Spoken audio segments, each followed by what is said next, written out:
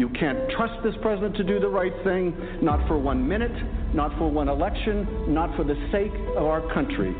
You just can't. He will not change, and you know it.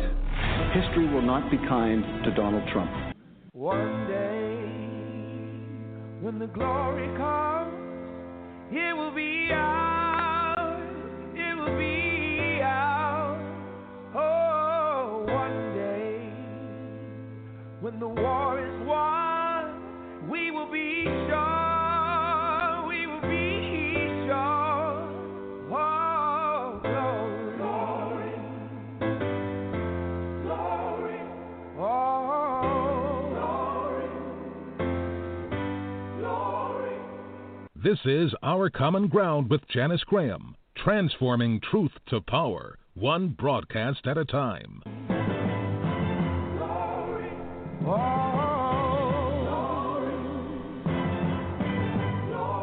Because the Black Lives Matter movement emerged under a black president, black attorney general, and black Homeland Security, and they couldn't deliver, you see? So that when you talk about the masses of black people, the precious poor and working class black people, poor and working class brown, red, yellow, whatever color, they're the ones who are left out, and they feel so thoroughly powerless, helpless, hopeless, then you get rebellion.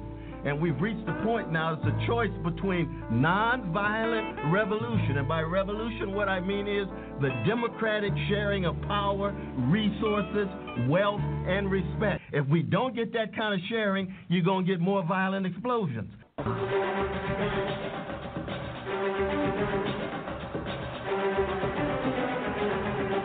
America's chickens coming home.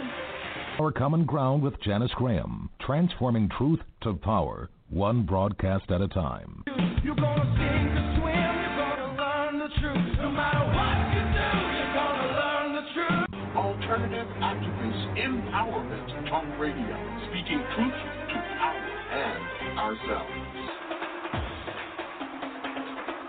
Passes a 3-strike law and then wants us to sing God Bless America? No, no, no. Not God Bless America. God.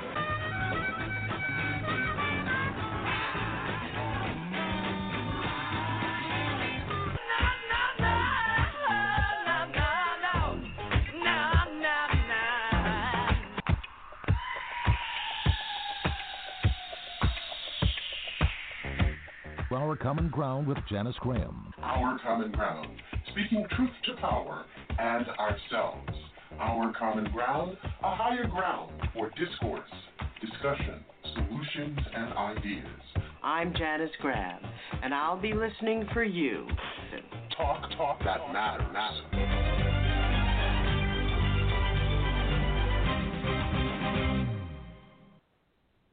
And good evening, and thank you for being here at Our Common Ground. It's Saturday, September 19th, and we have had quite a week.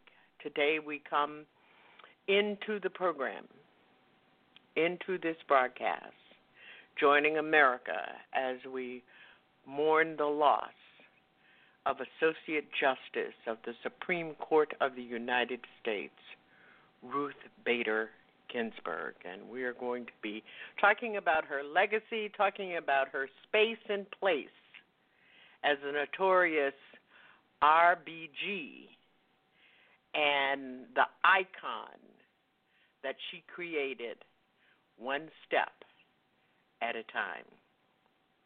We're glad to have you all here. If you'd like to join us and listen on your smart device, you can call and listen at 347-838-9852. Tonight at Our Common Ground, it is open mic night. We're looking at black political currency and the dilemma in the expenditures.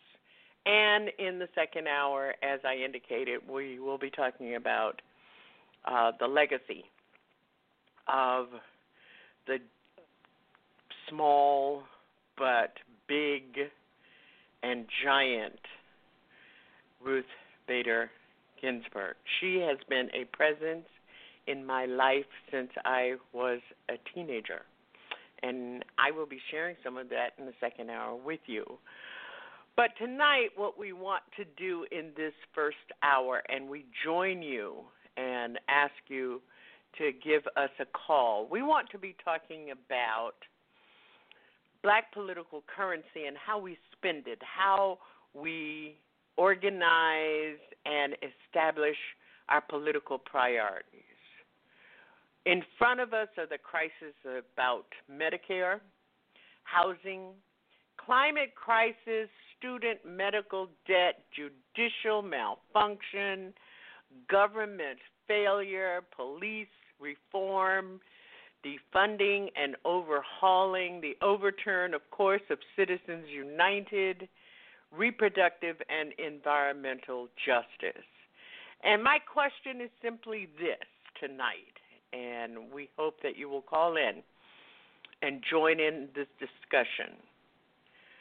Do the Democrats have the heart to strike back over the next days before November 3rd?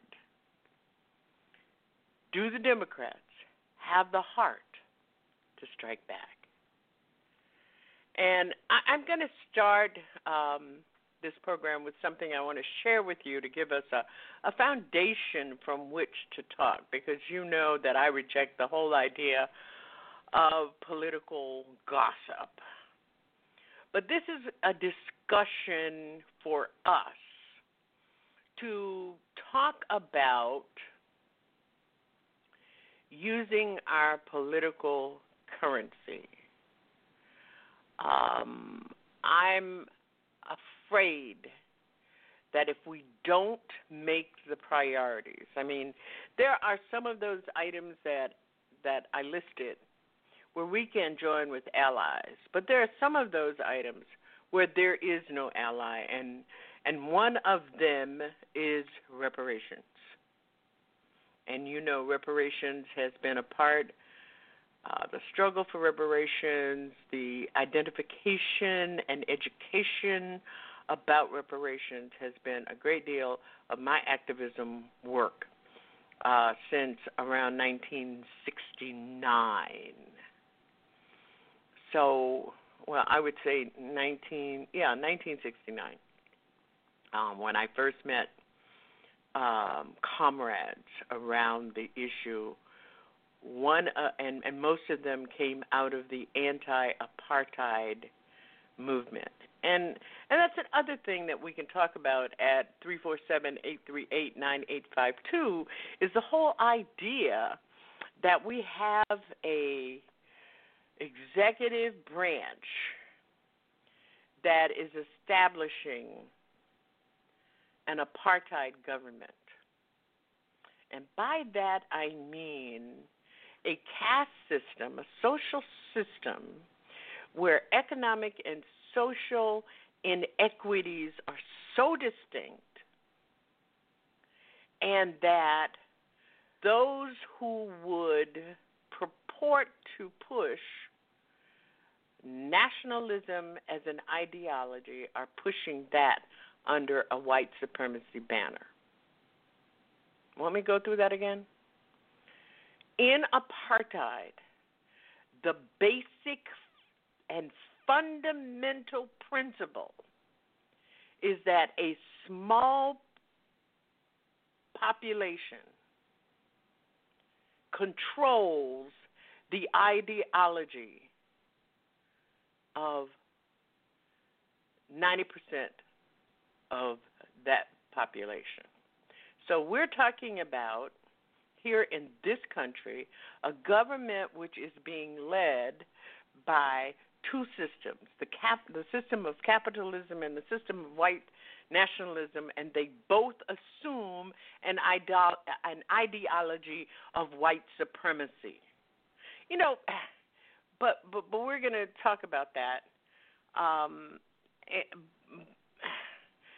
I did not mention as we came in that there is something else happening in this country, a milestone, which really reflects it continuously, a consistent incompetence negligence in the management of a pandemic which is a virus for which there is no cure. And that is that we hit the mark on today, September 19th, 2020, of more than 200,000 people who reside in the continental United States of America have died from the COVID-19 coronavirus. More than 200,000 people. And we can talk about that in the context of black political currency, because I think that has to be one of the priorities, because there are two factors going on here. The highest percentage of the population who have died from the virus are African American and Latino and Hispanic people. The other is the highest disproportion in the 200,000 deaths that we know of among children are black children. And then there is this other question in regard to this pandemic that scientists and the medical community are now beginning to raise, and that is whether or not American citizens are safe seeking medical help and assistance through their personal doctors, medical practices, clinics, community clinics. And I read a heartbreaking report earlier today about a 24-year-old first-year resident, which means she just graduated from medical school a couple of months ago, 23 years old, and she was infected in caring for patients with COVID-19, coronavirus, and yesterday, she died. So our number is 347-838-9852. We're taking calls throughout this discussion.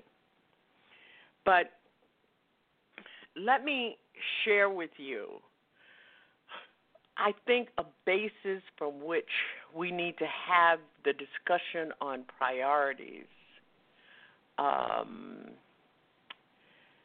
And maybe if I put on some glasses that work on this board, it would help. But I think that we need to put this in a context of a timeline of history, because I think most of us would agree that we are nowhere near the dream of our ancestors, Malcolm, Ida B. Wells, Ella Baker, W.E.B. Du Bois, Marcus Garvey. We are nowhere near their dreams for us as a people. And we'll talk about it on the other side. You're listening to Our Common Ground with Janice Graham. What is dangerous here is the turning away from anything any white American says. The reason for the political hesitation in spite of the Johnson landslide is the one has been betrayed by American politicians for so long. And I am a grown man, and perhaps I can be reasoned with. I certainly hope I can be. But I don't know, and neither does Martin Luther King. None of us know how to deal with those other people whom the white world has so long ignored, who don't believe anything the white world says and don't entirely believe anything I or Martin say. And one can't blame them. You watch what has happened to them in less than 20 years. It seems to me that the city of New York, for example, this is my last point, which had Negroes in it for a very long time. If the city of New York were able, as it has indeed been able, in the last 15 years to reconstruct itself, tear down buildings and raise great new ones, downtown and for money, and has done nothing whatever except build housing projects in the ghetto for the Negroes. And of course the Negroes hate it. Presently the property does indeed deteriorate because the children cannot bear it. They want to get out of the ghetto. If the American pretensions were based on more solid, a more honest assessment of life and of themselves, it would not mean for Negroes, when someone says urban renewal, that Negroes simply are going to be thrown out into the streets, which is what it does mean now. This is not an act of God. We're dealing with a society made and ruled by men. If the American Negro had not been present in America, I am convinced that the history of the American labor movement would be much more edifying than it is. It is a terrible thing for an entire people to surrender to the notion that 1/9 of its population is beneath them. And until that moment, until the moment comes when we, the American people, are able to accept the fact that I have to accept, for example, that my ancestors are both white and black, that on that continent we are trying to forge a new identity for which we need each other, and that I am not a ward of America. I am not an object of missionary charity. I am one of the people who built the country. Until this moment, there is scarcely any hope for the American dream, because the people who are denied participation in it, by their very presence, will wreck it. And if that happens, it's a very grave moment for the world.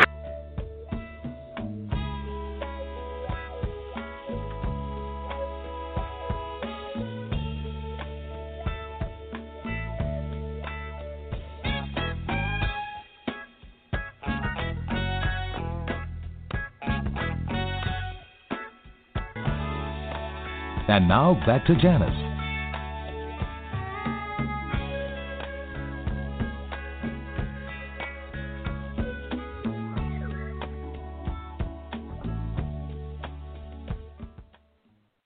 And that was James Baldwin, and you know, if you have been with us regularly, that I always reach back to a man who lived his life eyes wide open, James Baldwin. And I noticed that in the clip I had cut off a little bit, and he was saying, in the world, we are at that place where when we talk about these, the notion of having a black political currency, because the Democrats know that they cannot win this thing without the black vote. When we look at the priorities, can we come to some consensus about where we are going to spin that currency, where we are going to press the metal on certain issues? Because there are just so many of them. Government failure. All Americans are facing government failure. Some people, they don't want to admit it, but at some point it's going to be in their bathroom mirror. Police overhaul. Since George Floyd was murdered on the street in the face of a camera by a man's knee, had more police murders under law because they don't believe that we believe. So here we are. We're facing, and this administration has said it very clear, Medicare, Medicaid, Social Security, and funding for women and infant care is going to be decimated. At the same time, the same administration is going around touting, and their base, their believers, their cult is buying into it, that we have a wonderful, wonderful economy. But people, let me explain something to you. The wonderful economy part only applies to people who are getting monthly dividends off of stock in the amounts of $15,000. So if you're getting dividends off your stock and the dividends are $15,000, well, why don't we say $25,000 a month? Then it's a great economy for you. Stock market is not an indicator. The stock market is not an indicator of the economy. People don't live off the stock market. What they live off of is an income with a reasonable rate. And you have people who are multimillionaires making $12 to $50 million a year who are not paying any taxes. So you're carrying them. And the people, the cult, you know that cult? The cult is carrying them too, but they just don't understand that. And you are carrying the 1% who 2 years ago got the largest tax cut in the history of the country. So that's where we are. So, you know, I know all of you are sitting out there saying, well, Janice, exactly how did this come to be? What will change it? How are we living in an America which the race issues, the economic issues, and social issues of black people are the same as it was for Jimmy Baldwin? There's something wrong with that whole algorithm. Was there? As a matter of fact, there was an algorithm in it, and the algorithm, the parts of that algorithm, is oppression and capitalism, neoliberalism, and now there's another part in the algorithm called neo-fascism. And that's why Jimmy Baldwin can talk about what's happening to us way back in 1982.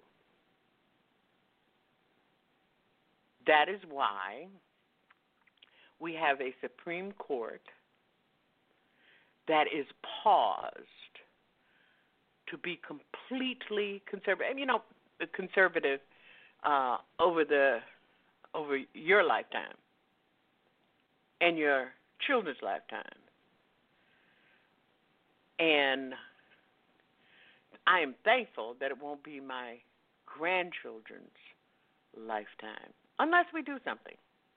I have done more research on impeachment this week than I have done in my entire life, and I'm always looking at the issue of impeachment, how people both at the state and the federal level are impeached, elected officials. So one of the things that we have to do is we have to pay attention to how things happen. And Cori Bush, who was a one-time homeless woman who led protests following the shooting of a black 18-year-old in Ferguson a month ago, ousted longtime Representative William Lacey Clay. in Missouri's Democratic primary, ending a political dynasty that has spanned more than a half century. Bill Clay's father and his grandfather held that seat. And I think if you were with us with Dr. James Taylor a couple of weeks back, not a couple, but maybe 3 or 4 weeks, 5 or 6 weeks back, whatever, we talked about this because there's a lesson to be learned that I think people are not learning.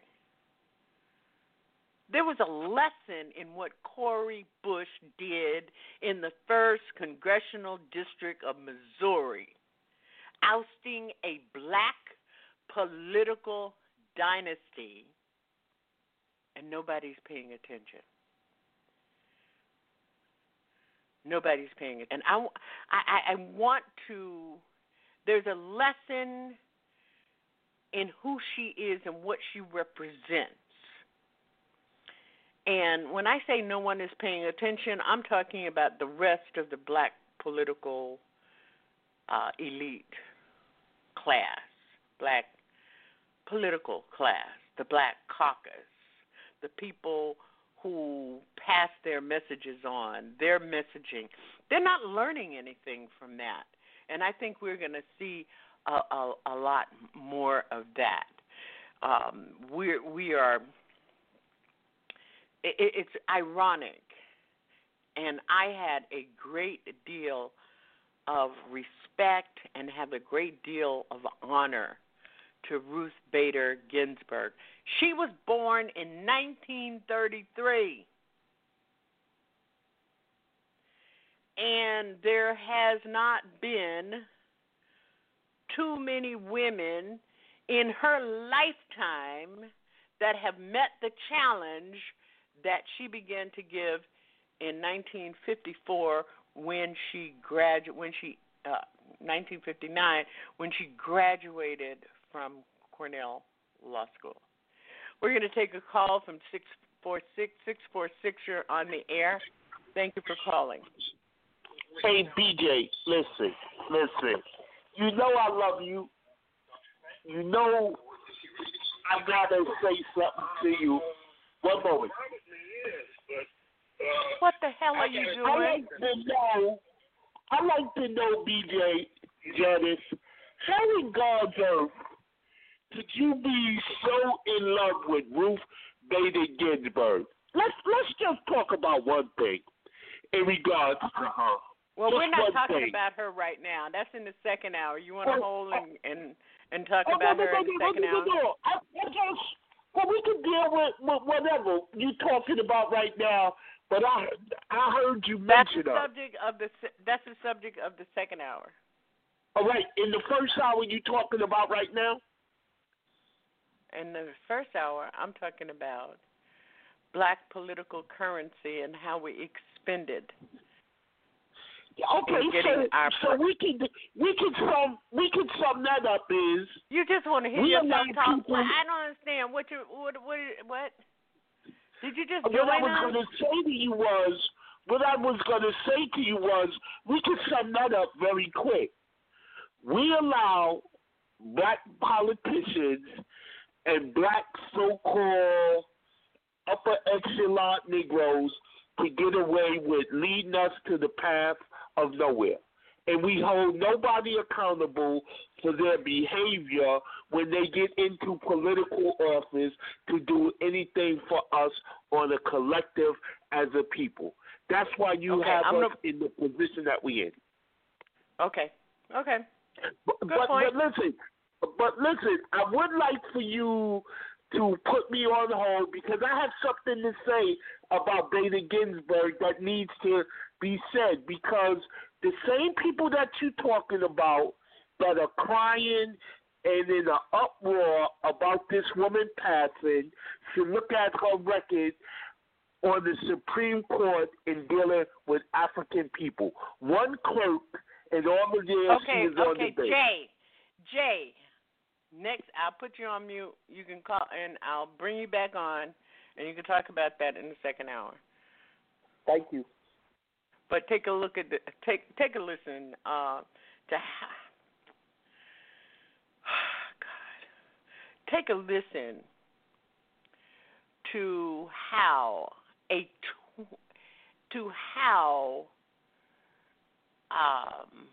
Cori Bush's victory came about and it did not have to do with the DNC or the Democratic Party galvanizing her, because Clay was a part of the DNC establishment. He was put there. But she had the backing of political action committees, and she campaigned for Bernie Sanders and essentially guaranteed her a seat because she was very clear about what she was coming for, why she was running. Take a listen to this. Girl, I'm gonna let it sweat you, babe.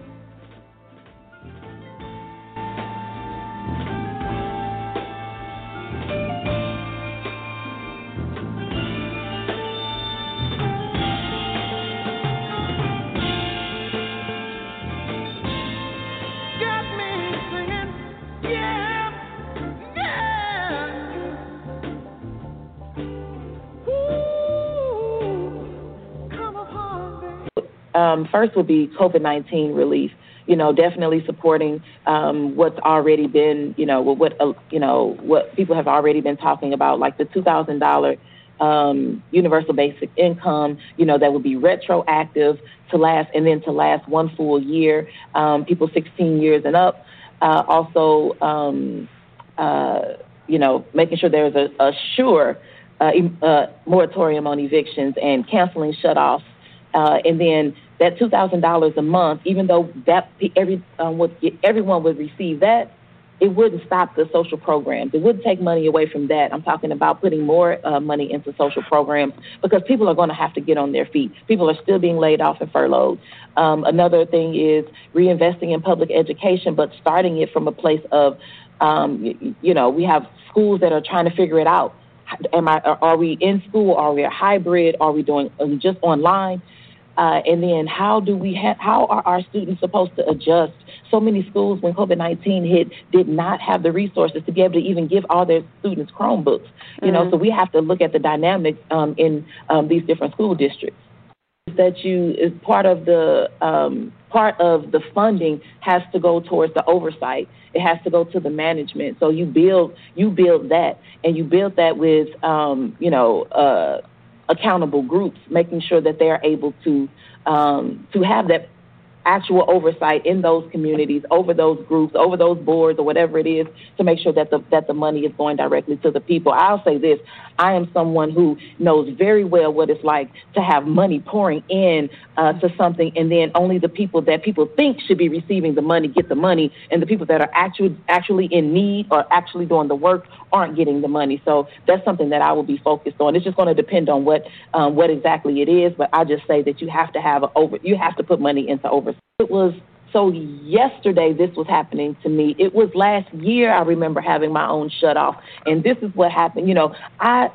Crystal, I can still right now remember every single bit of pain that I've gone through, struggling, paycheck to paycheck. I remember what it felt like when my face hit the ground when I was being assaulted by police officers. I remember how I felt after that, the sexual assault that I went through and I couldn't get justice. I remember all of those things. And so that fuels me and that pushes me into doing more. And I'm loud and I don't mind being vulnerable. I will be vulnerable for my community to make sure that nobody else goes through the things that I've gone through. And so if that means people, say what they want to say about me, but I will deliver for my people. That's why they're sending.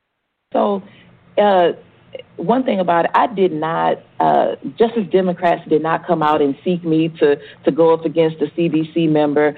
My community nominated me to the Justice Democrats, and then they chose me as their very first candidate. The reason why I was running against Congressman Clay is because our community, we have so many needs. We are struggling so much. So many things that shouldn't be happening in our community, are still happening. It's been happening for so long.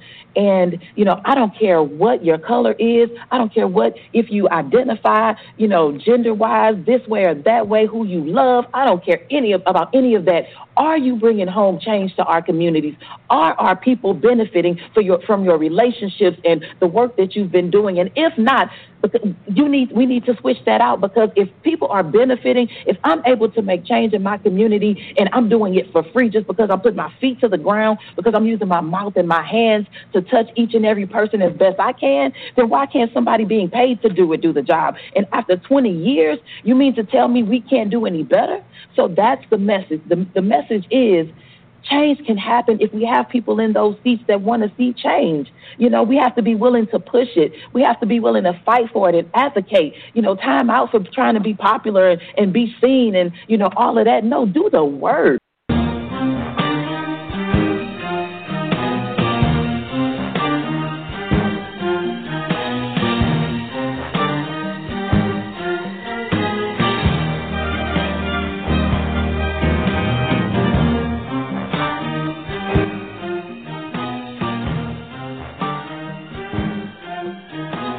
Transforming truth to power, one broadcast at a time.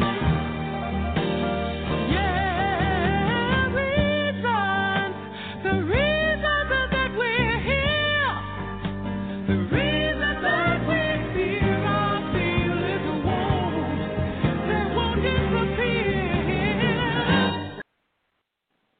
And there is nothing like hearing a new person from our community who understands why we send her and understands and is very clear about what she's going to do.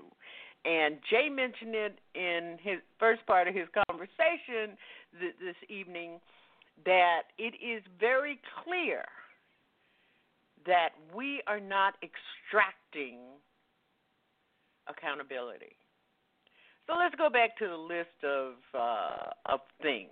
Let's talk about reproductive and environmental justice, something that activists have been talking about, activists have been organizing around, and it just doesn't seem to click in our system of accountability and oversight of the people who we spend our political currency on.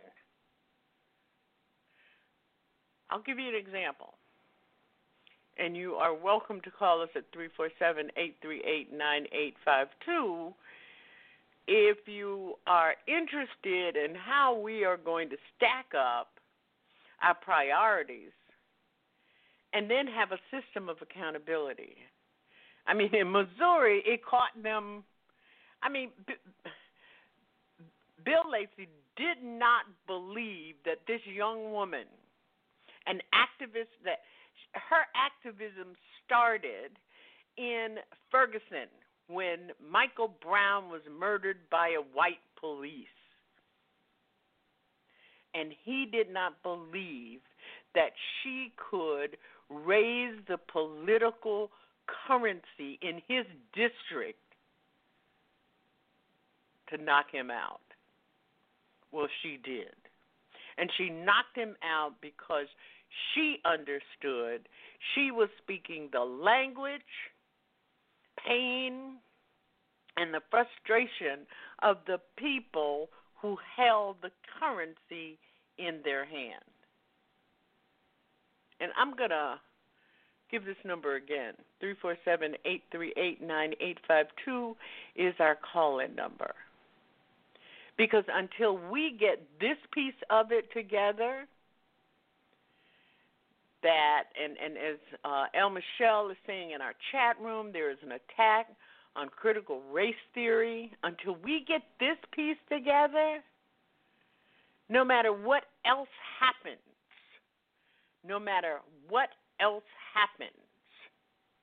it's not going to matter. Because people need to be put in check. I'll give you another example. Let's look at the landscape. Who is talking about today? Who is talking about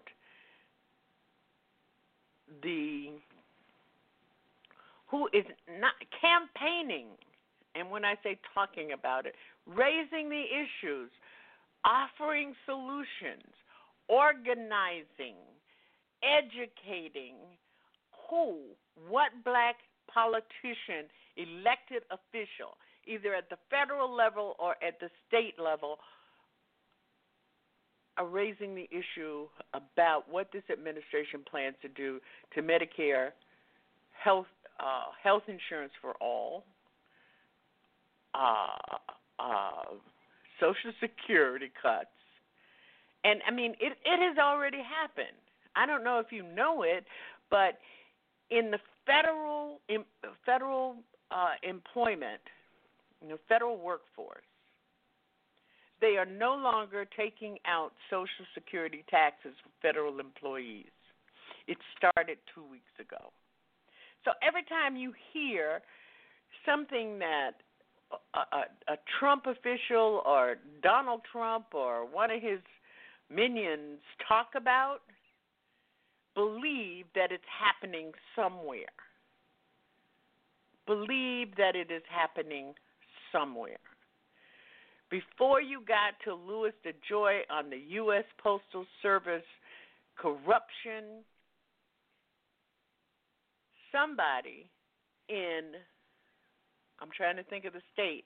It was a state. Some of the Postal Service union was talking about it. Donald Trump was talking about, he started by talking about the corruption and the fraud that goes on in mail-in voting. And then 2 weeks later, we find out about what his minion, Louis DeJoy, had already done across the country to the U.S. Postal Service process. When you hear them talking about it, it is already happening. So, who are the people who you voted for, who you support politically, are talking about Medicare cuts, Social Security cuts, Medicaid cuts, WIC cuts, cuts in affordable housing? And he is, last week he was talking about this new American prosperity education bullshit. They've already made the cuts in the Department of Education on public school education. I'm just saying.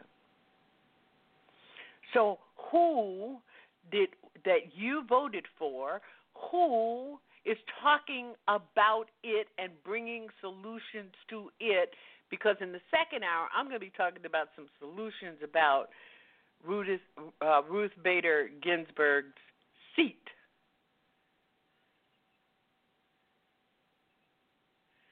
So, how are we going to extract accountability on climate crisis? Let's just look at climate crisis for a minute. Who did you vote for? All these people that sit in the U.S. House. Clyburn. Is Clyburn talking about climate crisis?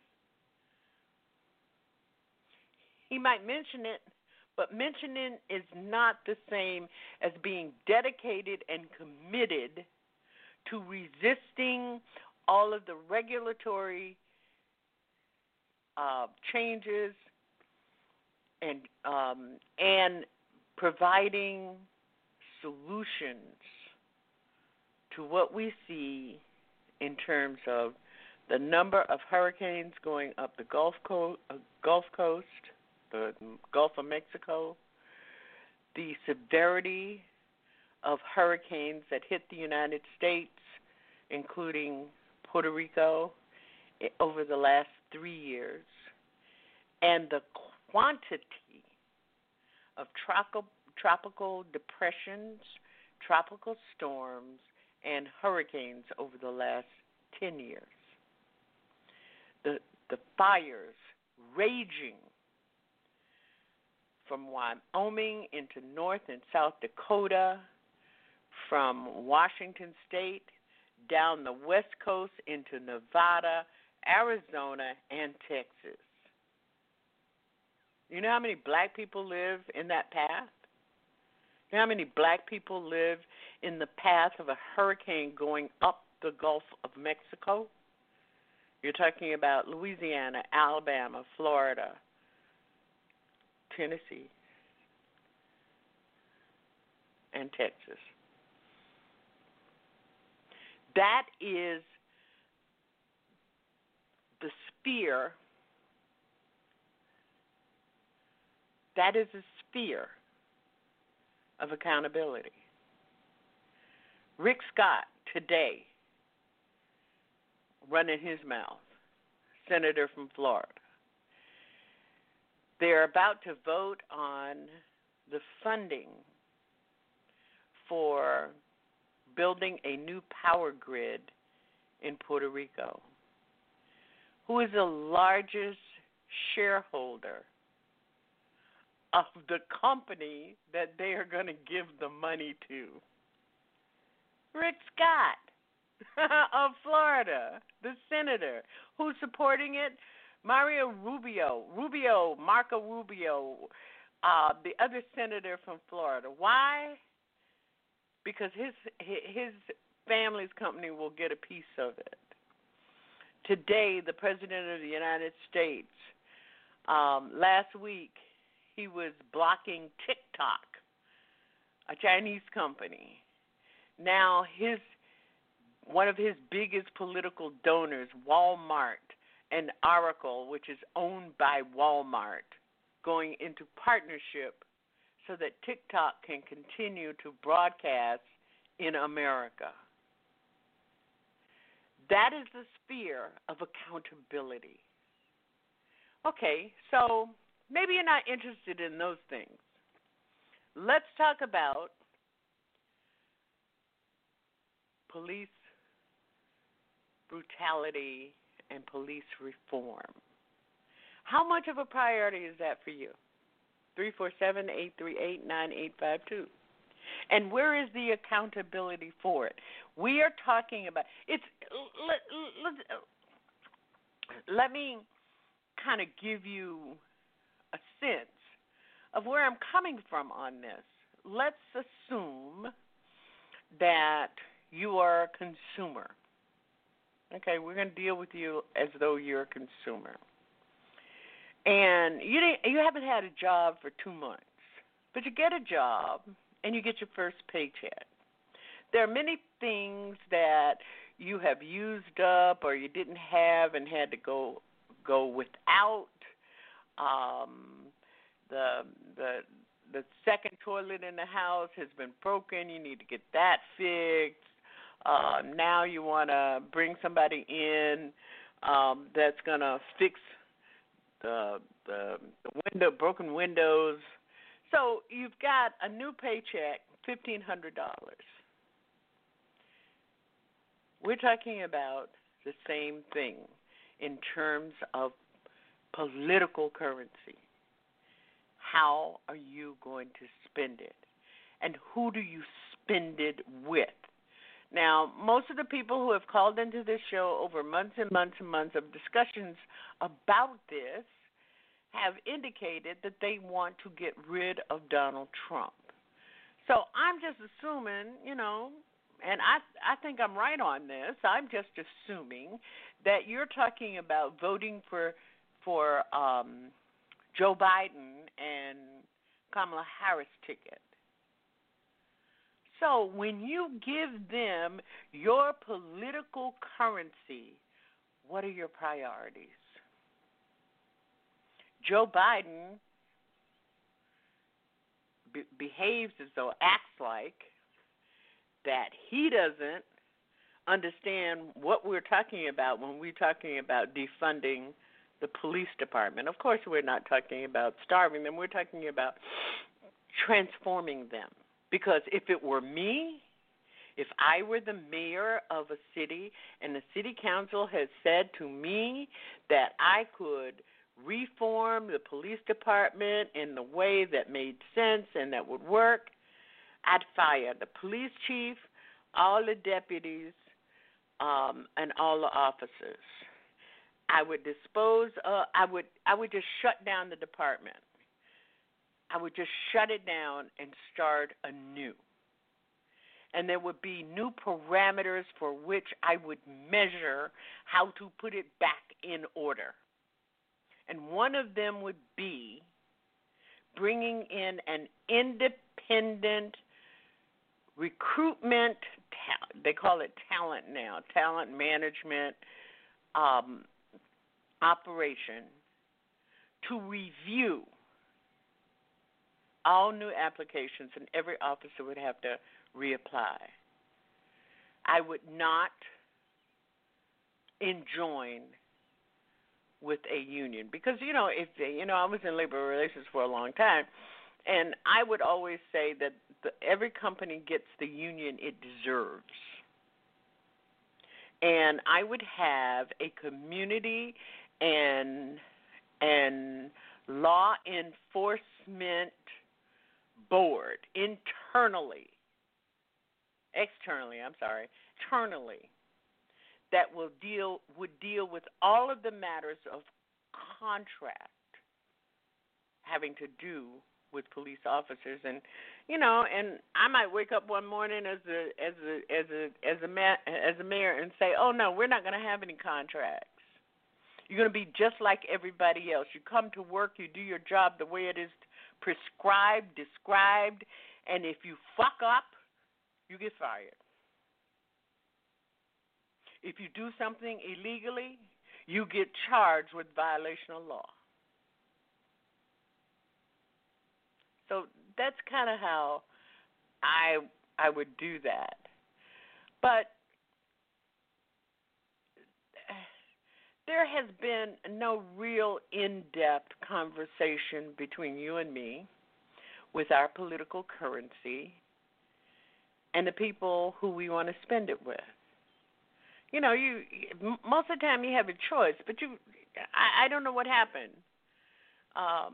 You have your money and you call 3 or 4 contractors to fix the windows, and you decide about the quality that they offer, you decide about the time frame, you decide about the materials that they use. You can do that. And that's the same thing that you have to do in a primary. But somehow it got all screwed up in the primary, and we end up with what we've got. So we have to do that same negotiation with what we've got. And you hear me on this broadcast talking a lot about political infrastructure. And the political infrastructure would be the place from which, the mechanisms from which, and the tools that you would have to negotiate with the contractors. And who are the contractors? It's not just Joe Biden. It's not just Kamala Harris. It's the Democratic National Committee, and it's the Democratic National committees. And the thing is that you would think, given the value of the black political currency, because these people are admitting that they cannot win without you, you would think that we have them over a barrel. In one way, we do for a little bit, but we don't have the political infrastructure in which to establish these priorities that I'm talking about, because we only have so much currency. I mean, there are consumers out there. There are people who can go out and spend $15,000 on an end table for their kitchen or whatever, or $45,000, $50,000 for a patio kitchen. But most of us don't have that kind of currency. But the currency that we do have, it has a value. And we've got so many. It's almost like talk radio. I've been doing this since 1985, and it never amazes me. I don't care. Everybody thinks they can do it. So, you interview somebody and they say, "Wow, that was fun being on with Janice Graham. I think I'm going to start my own radio show." Well, it's not so easy as all of that. Well, maybe it is, but here we have what we have here, in case you haven't noticed, and you can call me and comment on it, 347-838-9852. We have a continuum, because I've been beating the drums about a number of things. One of them is the debt. The debt that this country owes to the descendants, American chattel slavery. That wasn't invented 4 years ago. We've been talking about that. It is a debt. The other in this continuum has been the notion that the leaders of political power are not the people who you elect. It is the people who got them there. And somehow these people have not learned the lesson that you dance with the one who brung you. you know that thing? You dance with the one who brung you. My husband used to have a real problem with that. When we were dating, he would say, "I don't understand it. We go to the party. I don't see you but once or twice. I never see you while the music is playing." That's because I was dancing, but I wasn't dancing with the one who brung me, because he couldn't dance. I was dancing with the people who could dance. We've had that conversation all the time. But the lessons of dancing with the ones who brung you. I'll give you another example about that. I was 13 years old when I attended the March on Washington to listen to Marian Anderson. And my mother, if she didn't hear any speech, just to hear her singing in person was what was her thing. My dad, of course, was there to hear a number of speeches. But at the March on Washington, there was a lot of concern about the speech that John Robert Lewis was going to make. There were actually meetings about it. And one of the things that happened in those meetings is that the organizers understood that they had to dance with the ones who brung you. And they also had to make sure that everybody left the dance with the music running in their brain. That's a lot of strategic energy going on there. And I simply think that we have forgotten some very basic lessons. And I'm very sad that we've got what people say is the political infrastructure over here and the political infrastructure over here, and then that political infrastructure merges with this political infrastructure, and when we end up, we don't have a voice. We have, it's like go back to my description of the first paycheck, the $1,500. You borrowed $10 from this person and $20 from that person, $100 from that person, $150 from that person, and you start paying them back, and that $1,500 doesn't go very far. We're going to move off. I am never going to leave this continuum. I don't give a damn what happens in the news and the political gossip, but there is a continuum. And I'm hoping, I really am hoping that there are some people out there who have been listening to me, who've been talking to me, who've been my comrades and my allies over nearly 50 years of activism. 50 years is a long time. I woke up this morning and I was thinking to myself, 50 years doing this. I was thinking about this broadcast and how I was going to frame the subject matter and talk about the priorities, because the priorities are very important. And last night I spent the evening with India Declared, the Real, Raw, and Right Now broadcast, and Wednesday with Alpha on the Alpha Show, all at 10 o'clock here at Blog Talk Radio. And I consider them my comrades. And so this morning when I woke up, I was thinking about how do I frame this? Because never on this program since I began in 1985, and I had some wonderful, wonderful mentors. I was looking at the name of one of them today, Arlene Lane, who was at WVON.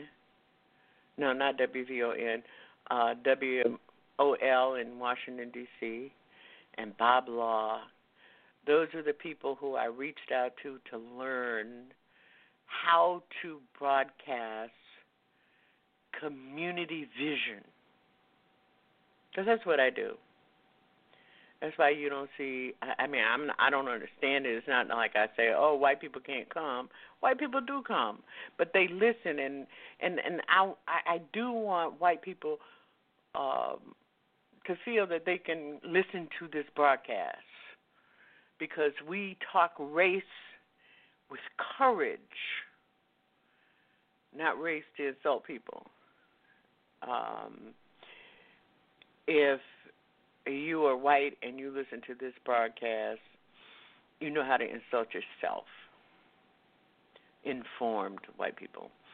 We're going to take a break because it's the top of the hour at Our Common Ground. You want to write it down. It's 347-838-9852. And I am simply the usher of information. What we want is to talk, to speak truth to power, but more importantly, to ourselves. We cannot think that we're in good shape going into November 3rd as a people. We may have a change in the guard, and I'm even kind of, and I know Alpha is about to call me, I'm even kind of shaky on that one. But we have got to be realistic about where we are. We'll be right back. Stay with us. Text a friend. Call a friend. Post on Facebook and Twitter that we're here and we're about to talk about. Jay, listen real careful. Claiming the legacy and the seat of the Supreme Court Justice Ruth Bader Ginsburg. I don't go around loving people that I don't know. A young slave boy stood one day before the greatest ruler of his day. And God said to Moses, "What's in your hand?" And Moses said, "Lord, only I've got a stick, that's all." He said, "Well, let me use what's in your hand." And God used that slave boy with a stick in his hand to divide the Red Seas, march through a wilderness, bring water out of rocks, manna from heaven, and bring his people to Freedom Land. What's in your hand?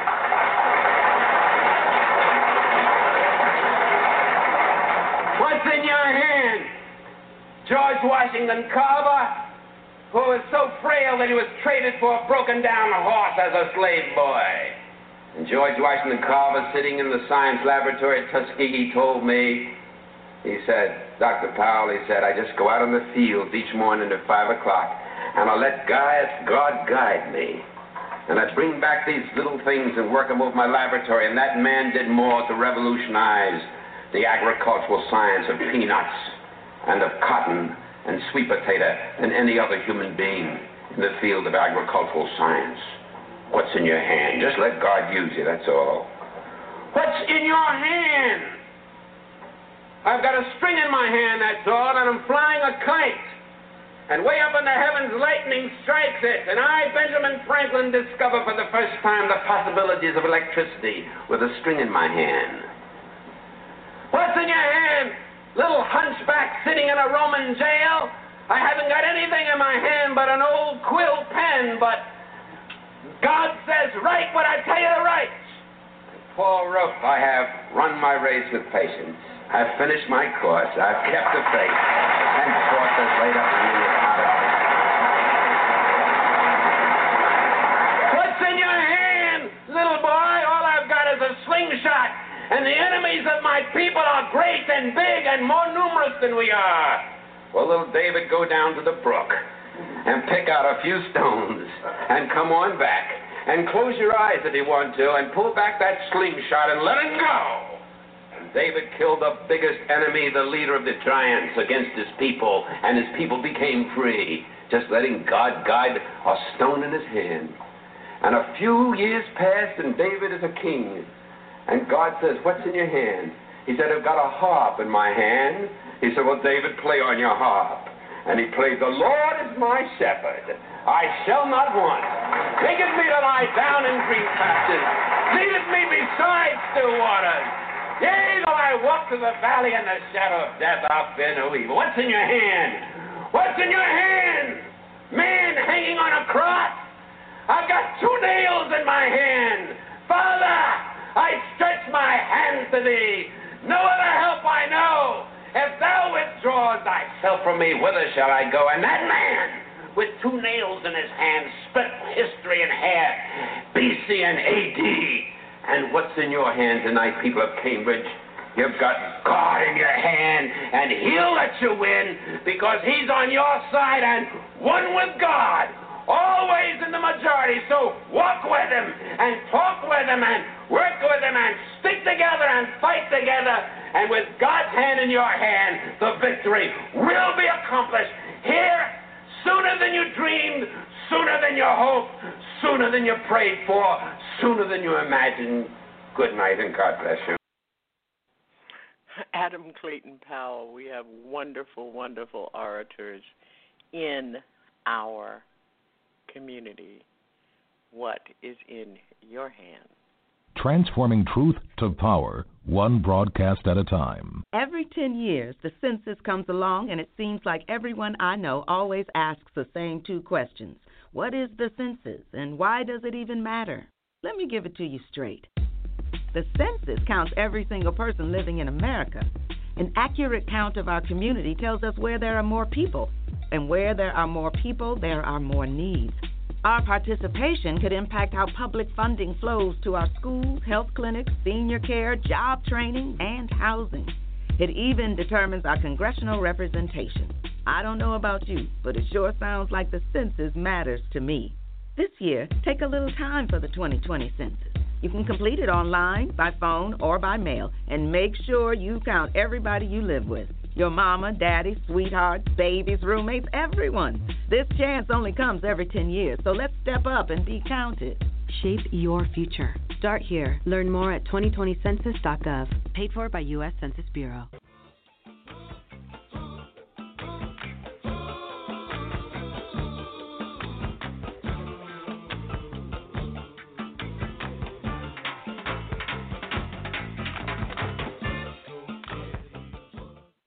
Trouble, I'm all about that bass. We now live in a nation where doctors destroy health, lawyers destroy justice, universities destroy knowledge, governments destroy freedom, the press destroys information, religion destroys morals. Our banks destroy the economy. The inability to defend on all of these fronts, be it voter suppression, and you can go down the line. You can go down the line. The Wizard of Oz is 70 years old. Today, if Dorothy were to encounter men with no brains, no heart, and no balls, she wouldn't be in Oz. She'd be in Congress. Advanced Urban Progressive Political Talk Radio. 1, 2, 1. He's back, and your Wednesdays just got served. The Alpha Show on TruthWorks Network, premiering August 26th. Alpha's back and ready for the struggle. It's on. The Alpha Show, August 26th. Your Wednesdays, Alpha serving hot grits with politics. Wednesdays, 10 p.m. The Alpha Show, TruthWorks Network, 10 p.m. Hosting the best of pushback talk radio.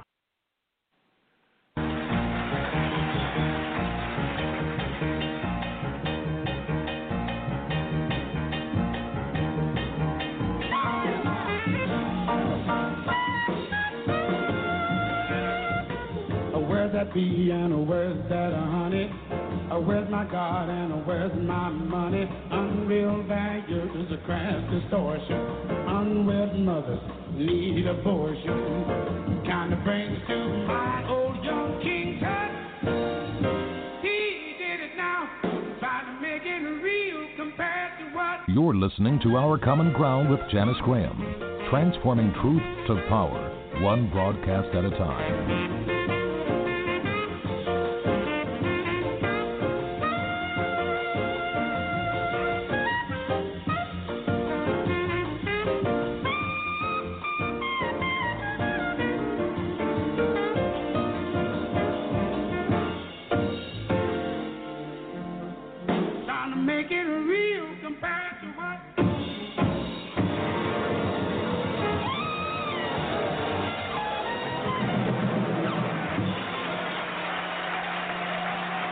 And now, back to Janice.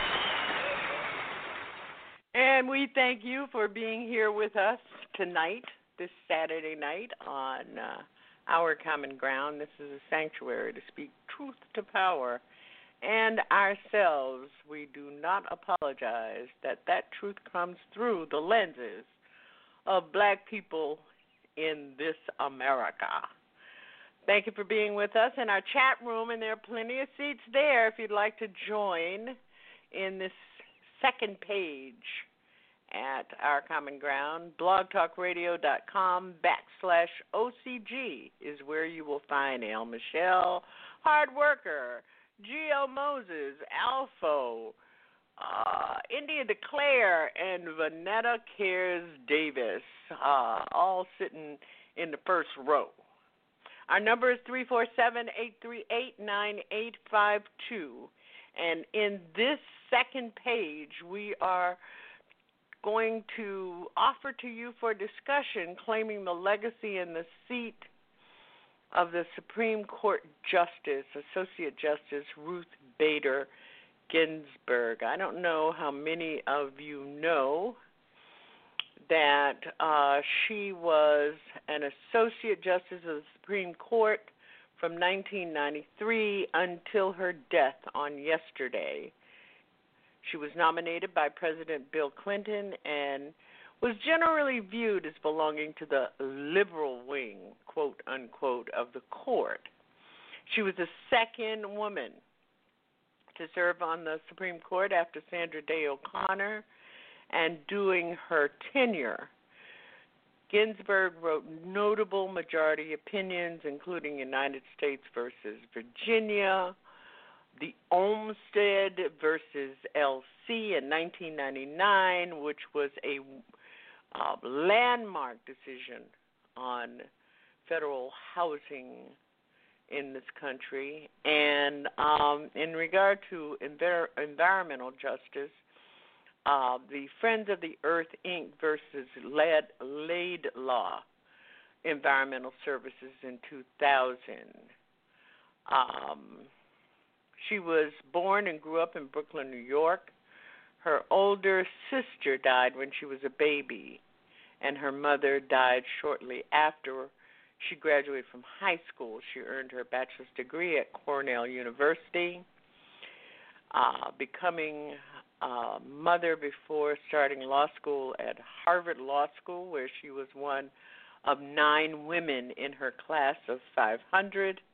She transferred to Columbia Law School, where she graduated first in her class, and after law school, she entered the Legal Academia. She was a professor at Rutgers Law School and Columbia Law School, teaching civil procedure, and one of only 5 women in that field. She spent much of her legal career as an advocate for gender equality and women's rights.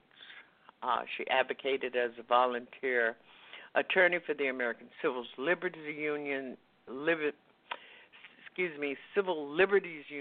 was a member of the board of directors there in the 1990s. And in 1980, President Jimmy Carter appointed her to the U.S. Court of Appeals for the District of Columbia Circuit, where she served until her appointment by Bill Clinton. And she received attention in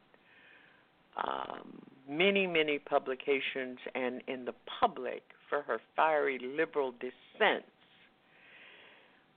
She has, in the last few years, been playfully and notably dubbed the Notorious RBG, and she was, for that, entered into the Rock and Roll Hall of Fame. We'll take your calls at 347-838-9852. Just after I've put together a little clip of her talking about herself with Gwen Ifill, who I admire very much prior to her death, who I also knew and trusted as a journalist.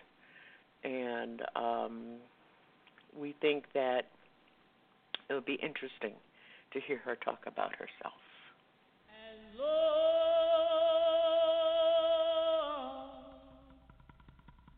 As I have breath in my body, as long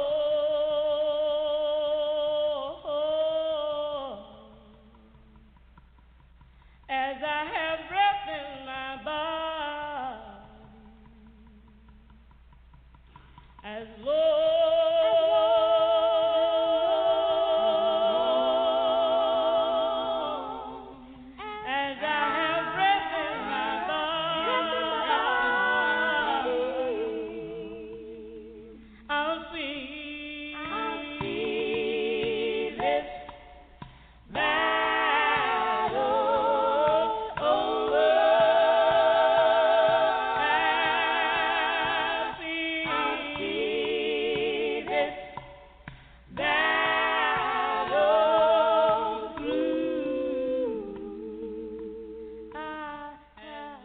What do young people, older people ask you One question is, did you always want to be a judge?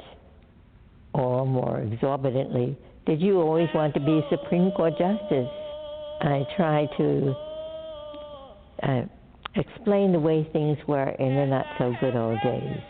So when I graduated from law school in 1959, there was not a single woman on any federal bench. It would not be a realistic ambition for a woman to want to become a federal judge. It was not realistic until Jimmy Carter became our president. He looked around at the federal judiciary and said, that's nice, but they all look like me. So I am determined to appoint members of minority groups and women in numbers to the federal bench, so we will use the talent of all of the people of the United States and not just some of them. I'm not sure everyone knows how extensive your interest in women's issues, women's rights, were long before you got to the court. Is that something which this can also begin to illuminate? Yes, the book includes one of my many speeches about why we need an Equal Rights Amendment. Do you feel that, as a liberal, that conservative women, men, can identify with you as well? The label liberal or conservative, every time I hear that, I think of the great Gilbert and Sullivan song from Ireland. It goes, every gal and every boy that's born alive is either a little liberal or else a little conservative. What do those labels mean? It depends on whose ox is being gored. You got into a little trouble for making a comment about Donald Trump this year. Do you still regret it? I said what I had to say about that, and I will not address that subject again. That's fair. I wish that the spirit that prevailed in 1993, when I was nominated, I wish that that could be restored. In 1993, the vote on me was 96-3. I was nominated on June 14th. I was confirmed on August 3rd. You know, some people would say it's about politics, but I wonder if it's not also about your presence, your very existence on the court, and the way that you write and the way that you sometimes take on your colleagues. I would like to think so, but I certainly was given a tremendous boost into the public arena by the notorious RBG. When I was asked about it, I said, well, it's exactly right, because Notorious B.I.G. and I had something in common. You did? What? We were both born and bred in Brooklyn, New York.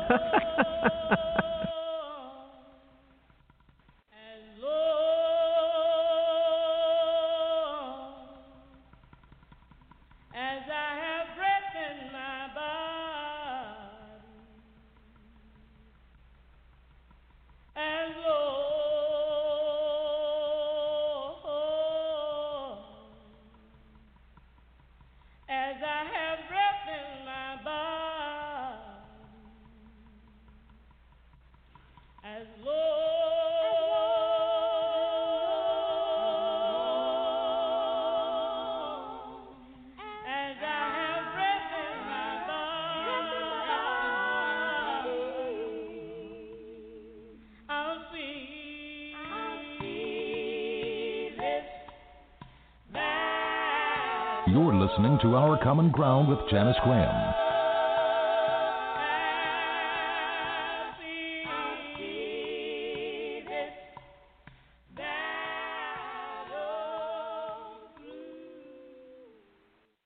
And it was very clear that Ruth Bader Ginsburg was committed as a skilled lawyer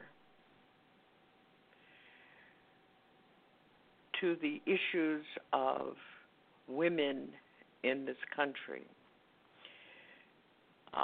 She was a rare Supreme Court justice whose most significant work was done before she joined the court. She changed the course of American law not as a Supreme Court justice, but as a lawyer. The founder and general counsel of the ACLU's Women's Right Project. She began the project in 1972. The same year she joined the faculty of Columbia Law School as a professor. And we'll take your calls. The nation mourns this loss, but we also are fearful in this time about what will and how we will claim the seat that her passing vacates. One of the things that she was masterful at doing is using dissent to create new opportunities for legal challenge. She was often compared to Thurgood Marshall, the great Supreme Court justice and African-American civil rights jurist, and with her typical kind of modesty, she felt that it gave her too much credit, that unlike the black jurist, Marshall, she had never felt that her safety was under serious threat. But there is something to the comparison between their careers, particularly the extent to which they focused on using the law to open opportunities for marginalized people. They both took the 14th Amendment seriously, perhaps more seriously even than the people who wrote it. And Ginsburg and Marshall saw vast swaths of the American people who had been excluded, and they both were at the intersection. Jay is still waiting, and I'm going to go back to him. Hey, Janice, yes. I'm just going to try to be as... Okay, I get your point. You think that she didn't do anything for black people. You think that she didn't advocate for black people. Why don't you just come out and say it? Oh, I am going to say it. I'm just going to go a little further. If we look at her record, let's look at her record. She had been on the bench since 1993. She's had over 100 clerks, from my understanding, and out of them was only one black and I think maybe 2 Hispanics. Now, what do that tell you? How could you classify someone like that as a friend of black people? But, what we do is we fall behind this beautiful word that was created to keep us in a box. She was a liberal. You see, when the fact of the matter is she never did nothing for black people. She pushed forward the agenda of homosexuals. I'm gonna answer this in one way because I want to talk about something else. The other one way is that because she was such a change maker in regard to the basic fundamental of law having to do with equal access and equal rights, created an intersection.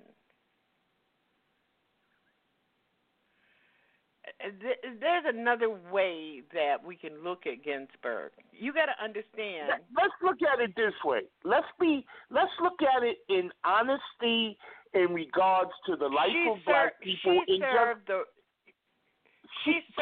just say this, Janice, let me just say this one thing. Let's be fair about it, and let's just say she was not for the civil rights of black people, but she was more about the agenda of the homosexuals, Jews, and containing I'm and not going to agree promoting about that. white supremacy. I'm not going to agree about when that. That's how she made her bones. That's how she. I'm that's not how going she to made agree who she about was that. by dealing with homosexuals and their agenda. You know, you need to go study the legal. You need to go study the legal history of the cases which she advocated for. And what were those cases in regards to homosexuality and the rights of the gay agenda? Those cases were regard to equal rights and equal access for all people. Based on the contingency of gays being mistreated. Now, I've read enough to know. Let me ask you a question. Am I homophobic? I want to ask you a question. I'm anti-homophobic as an African. Yeah, I don't support homosexuals at all above African people. Then we can hear your comments from that point of view, but you have to understand that when you don't have to understand anything I'm saying. I take that back because I don't like that. I don't often say that. But here is what I understand. I understand that case law that she advocated for created access and opportunity and rights for everyone. I don't care who she was I see no pattern. I see none of that you're talking about. Get it. This is where we disagree. Let me point out where we disagree at. This is all we really disagree at in regards to her.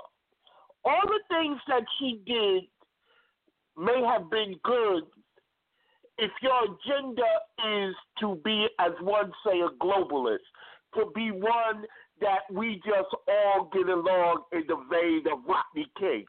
Me, myself, personally, I'm about African people. I don't care about white people. I don't care about them because of what they've done to us as a people and what they continue to do to us as a people. The Republicans show you that every week. Then you don't understand what I'm saying. No, I do understand what you're saying. No, I'm talking about outcome. No, let me finish the point. You're talking about intent, and I'm talking about outcome. What I'm trying to say to you is I understand what you're saying. What she did was based on the simple fact of helping other communities who benefited. It's just like the civil rights movement. Everybody was talking about equal rights and all of that, but it didn't benefit African people on the whole. It only benefit a certain majority of us, not the whole. And that's where the issue becomes. You got to put these people in the context of who they are and what they've done in regards to us as a people. The bottom line is this, that you take the cases that come before the court. And one of the things that she was a master in is carving out part of what was before her to make the point of equal access and equal opportunity. There is no doubt, and she wouldn't deny it, that she was a feminist legal advocate. The lover of the Jew first. Coming from. And the lover of the Jew first above all. Let's be clear on that. Don't forget. Well, you know what? You want black people to love. Wait. You want black people to love black people above all, but you don't want Jews to love Jews above all? I don't have no problem with that, but I'll admit to it. Nobody's going to admit that I'm an African first. Black people don't do that. They always try to integrate. You know what? You need to go The study. point that I'm trying to make is... Okay, listen, I'm not talking about... Dennis, I'm just trying to say this. When you put a person in the context, put them into context. If you say What is that's your Jay? content. Jay's a That's your Pan-Africanist. biases. That is your biases. That's there was never honesty. a better That's advocate for honesty. voting rights for black people than Ruth Bader Ginsburg. You don't know what the so fuck you you're telling talking me about. she was all in all for voters' rights for black folks. You know, you are blinded by your own prejudice, and I'm not talking about it anymore. All right, talk to you later. Okay. Have a good night. Good night. Oh man, I tell you, I need to get paid for this. But anyway, you can have a blind side in looking at all this. So let us move on. The next piece of this is something that I am very much interested in, and that is that today and yesterday, even before the woman could take her last breath, Republicans were coming out and talking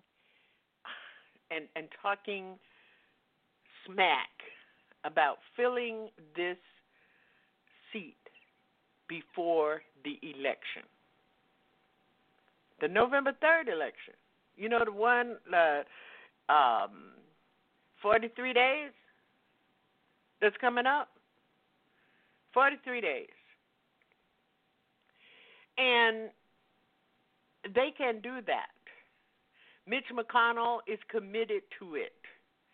That they will bring forth next week, they will bring forth a nominee, and that nominee will have a confirmation hearing before the Senate. So that means that in our lifetime, Jay, Alpha, none of us will see this court change. And so I've been thinking about for the last 24 hours. And many of you will remember my friend and our Common Ground voice, Professor Vernelia Randall. She was a professor in the law school at Dayton, Ohio University of Dayton, and for many years. And one of the things that she mentioned today was that the Democrats could bring a lawsuit. I want to get this right. The Democrats could bring a lawsuit, and the lawsuit would be against the Senate.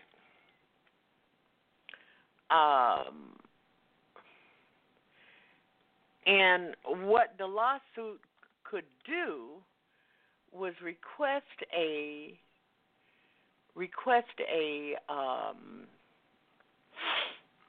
an injunction to block the Republicans from making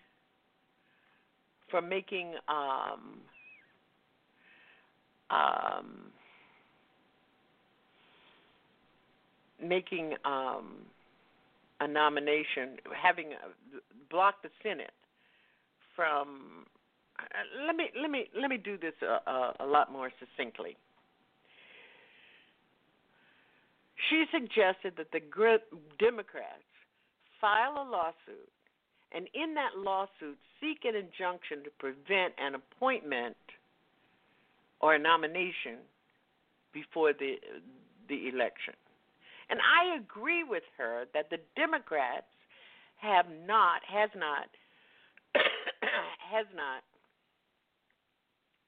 used litigation in an effective way. She also indicates that the judge would most likely grant the injunction because an appointment would pose irreparable harm, and the suit would be over forcing the Senate to follow the rules that it adopted in 2015 in regard to the nomination of Garland by Barack Obama. So that's the sum of it. And I would suggest that House members would have to influence the DNC to bring such a lawsuit. But there is also a way in which we can expend our political currency. See, that's why political currency is so important. That there should be a massive organizing campaign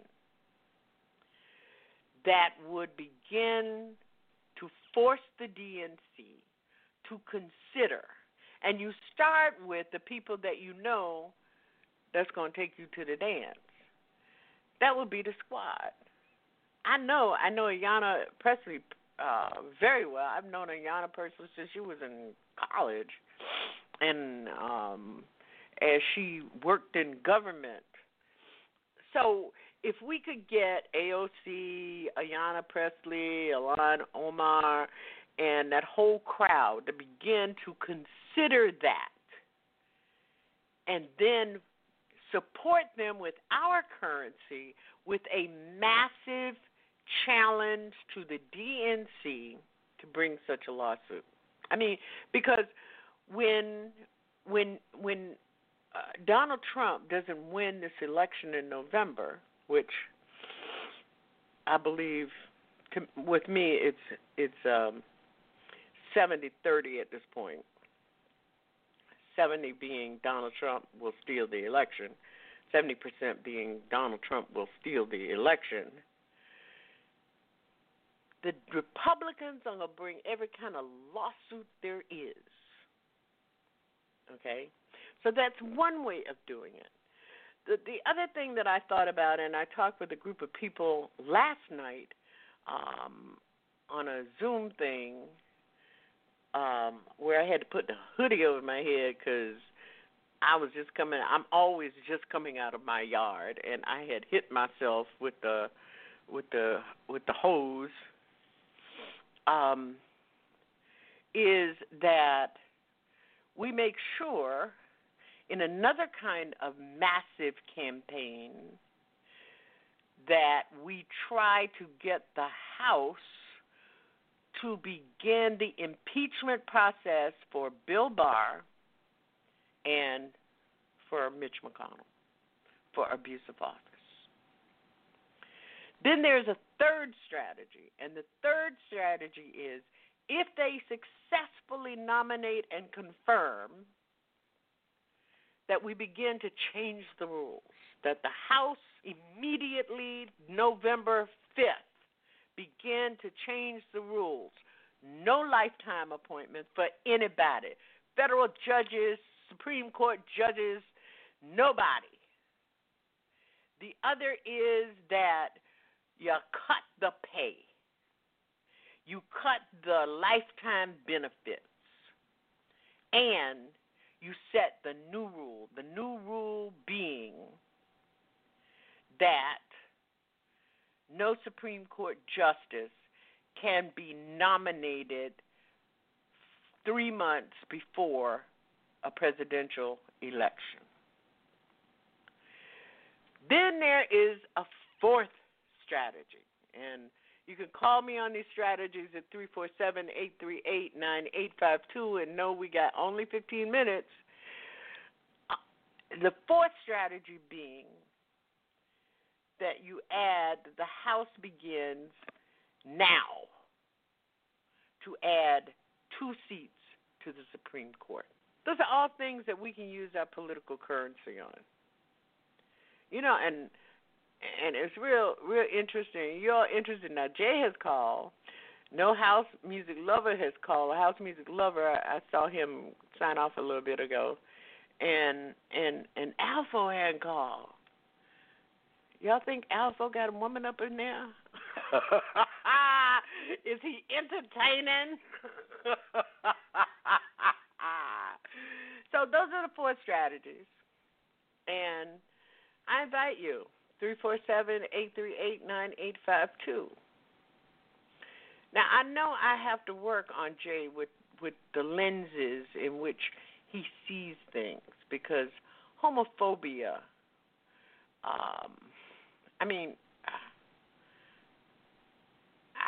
I guess I have to go back and have that show again, because it's hard for me to speak glibly and with any amount of information in front of me about what that means. That's some harsh shit. And you know, it really struck me in talking with Jay, and he doesn't think that a Jewish woman or any Jewish person, one of the things that is, and I talk to my Jewish friends about this all the time, is that Jewish children go to a special school to believe in what they believe in, and to believe that everything is possible for them. And we want that for our children. And somehow we go bad on when other people do it. And I tell you, there's a problem with that. And maybe I put off doing the reparation thing until after the election. You know, remember, September was going to be all programs all on reparations, but I think we need to be looking at this seat, and I think we need to be looking at the currency. One of the reasons I played Reverend Adam Clayton Powell talking about what's in your hand, not because I needed a biblical sermon, but because I think we need to think about that, and the way in which he puts it. He's asking the question, what is in your hand? We're going to go to the phones. 281, you're on the air. Hey, Janice, I declare here, great show. Hey, India, thanks for calling. Absolutely great show, and there's lot. You've laid a lot out on the table, but I know you're short on time. So the strategies that you just listed, how do we exercise our political currency with the representatives that we have? Because some of the initiatives that you articulated could and should have been done. It just seems as though the Democrats that are in there now have been so entrenched and multi-decades and all of this to a point where they're like marinated in I don't know if it's lobbying money. I don't know. They're so fearful and bashful and just like this Mitch McConnell. I mean, the poor lady isn't even. They're just raw but it power. Points out India. It points out India that the Democrats weren't ready for this and the Republicans were. If you listen to the news reports a month ago, we had to know Absolutely. that she was not going to be in that seat on November 3rd. And the Democrats have no plan. They Absolutely. panicked and on yesterday. Absolutely. I recently saw Dr. Gupta on CNN, and he referenced that the particular cancer that Justice Bader Ginsburg was battling was no longer treatable. Okay, well, that means that they've done basically all they can do, and at this point, it's you live the moments that you have left, and I don't know. The Democrats just seem to be so. I don't know, timid, passive, and that is inexcusable. That is unforgivable, inexcusable, and that's why I've always been for the new talent and the Clyburns and the Bidens and all. They have been in there since the 20th century, and we need innovative thinking. We need 21st century aggressive, innovative political thinking, and to look at these 20th century dinosaurs for that, to me, is just asking for exactly what you're stipulating tonight. How can they be unprepared? That is political suicide. For those of you who do not know, this is India Declare of Real Raw right now, and she's on Blog Talk Radio at 10 o'clock on Friday night. India, let me just say this. It has been clear to us over the last 3.5 years that the Democratic Party establishment, the Clyburns, the Pelosi's, the Schumers, the Tom Perez, the Barack Obamas, that they're like, you ever had a boyfriend and you really didn't want to be with him, but on the nights that you were lonely, you would call him and say, let's go for a drink? That's what the Democratic Party is. Right. I mean, these cats are like... These are not the most desirable cats. I mean, this is ridiculous. The Tom Perez at the DNC, Tom Perez. I mean, the whole. It's like the whole. It's like the reason why. Well, everything that you have stipulated tonight is so vital and so important, and yet these cats are so marinated in the process and in their lobbying and in their, pharmaceutical payoffs or wherever they're getting their bag from. I mean, and you always call a boyfriend that has enough money to go out to dinner and go for drinks and maybe go dancing or go to a play. It's not the one that's always broke. You see? Well, right, and I mean, and I'm gonna throw some real raw right now on that and say you got one hand in and one hand out. I mean, it's like a boring bang, and like he thinks he's doing something, and you're doing your nails. I mean, it's like these people have to go as long as these people are in there. We went through 8 years of Barack Obama. As long as these people are in there, ain't nothing gonna happen. As a matter of fact, we are regressing. They're not progressives; they're regressives.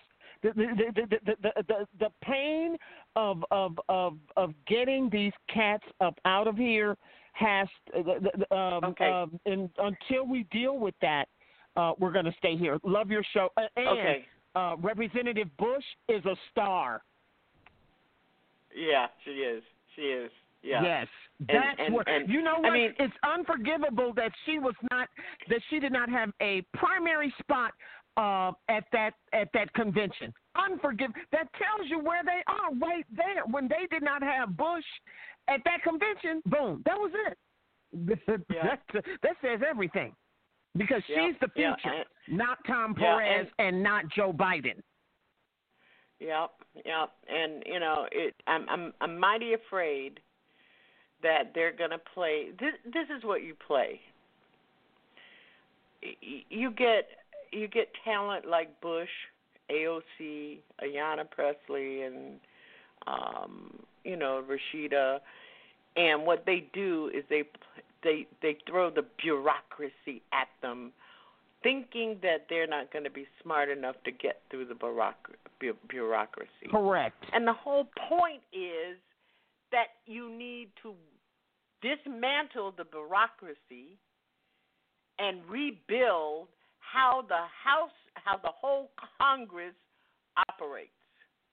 Absolutely. Because this is a Congress that, with our currency, and one of the things that I didn't list on the priorities earlier was the whole notion of reforming the judicial branch of this country.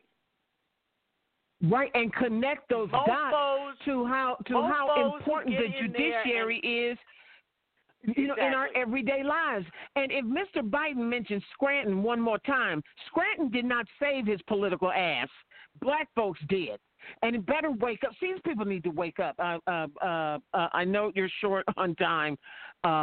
Thank you, Janice. Great show. Thank you for the platform. Well, we're gonna stay on it. And we hope that people will subscribe to our webpage at ourcommonground.com. And we're going back to our forum because I am trying to migrate off of Facebook to ourcommonground-talk.ning.com. And if you are on our mailing list and you get our weekly announcement about this broadcast, and you would like to be invited, because it's by invitation only, to a forum where you can do anything you can do on Facebook, you can do at Our Common Ground at Ning. You can set up your own forums, you can set up your own blog, you set up your own page, you do whatever you do on Facebook. And follow us on at Janice OCG. I do want to say before we go to Jay, I know that I was intolerant and impatient, but I think that if you go through some of our discussion, that you can't ask of, we should not have asked of Ruth Bader Ginsburg to be the only advocate of civil rights, voting rights, human rights on a court of 7 people. It's as basic as that. And I want to thank India Declare, Real Raw, right now on Friday nights at 10 p.m. Because she understands the urgency of this matter. I want to make sure that all of you go out and vote on November 3rd, all the way down ballot. We've got to take the Senate, we've got to hold the House, and we've got to hold whoever goes into the White House accountable for the worth and value of black political currency, and learn to spend it judiciously, thoughtfully, intentionally, and learn to spend it through a system of accountability, through a thought process of who you're going to hold accountable. Thank you all for being with us tonight, and we hope you'll have a good week. I just want to say, let people know that we are here, and maybe we can have 3 hours instead of 2 hours to do all of these things that we need to do on air here at Our Common Ground, where I cannot find my clothes. Thanks a lot for being with us. Tell your friends about us, that we are here at Our Common Ground, and help us rebuild. That's what we need to do. We need to rebuild. No, not God bless America, God damn America, that's in the Bible. Prior to Abraham Lincoln, the government in this country said it was legal to hold Africans in slavery in perpetuity. Perpetuity is one of the University of Chicago words. That means forever. From now on. When Lincoln got in office, the government changed. Prior to the passing of the 13th, 14th, and 15th Amendments to the Constitution, the government defined Africans as slaves, as property, people with no rights to be respected by any whites anywhere. The Supreme Court of the government, same court, granddaddy court of the one that stole the 2000 election, Supreme Court said in its Dred Scott. We interrupt this broadcast to bring you this breaking news report. A slave ship has just risen out of the Hudson River in front of the Statue of Liberty. Yes, we are our father's sons and daughters, but we are not their choices. But despite their absences, we are still here, still alive, still breathing, with the power to change this world, one little boy and girl at a time. Knock, knock, who's there? We are. Thank you for joining us here at Our Common Ground. For all of you that have joined us in our chat room, we thank you as well. I'm Janice Graham. Join us each Saturday at Our Common Ground. I'll be listening for you. And don't forget, we are here at Our Common Ground each Wednesday night, open mic Wednesday night. Same time, 10 p.m., listener driven. I'm only the host. Serious examination of Black truth on Our Common Ground. Speaking truth to power and ourselves. And now it's a winter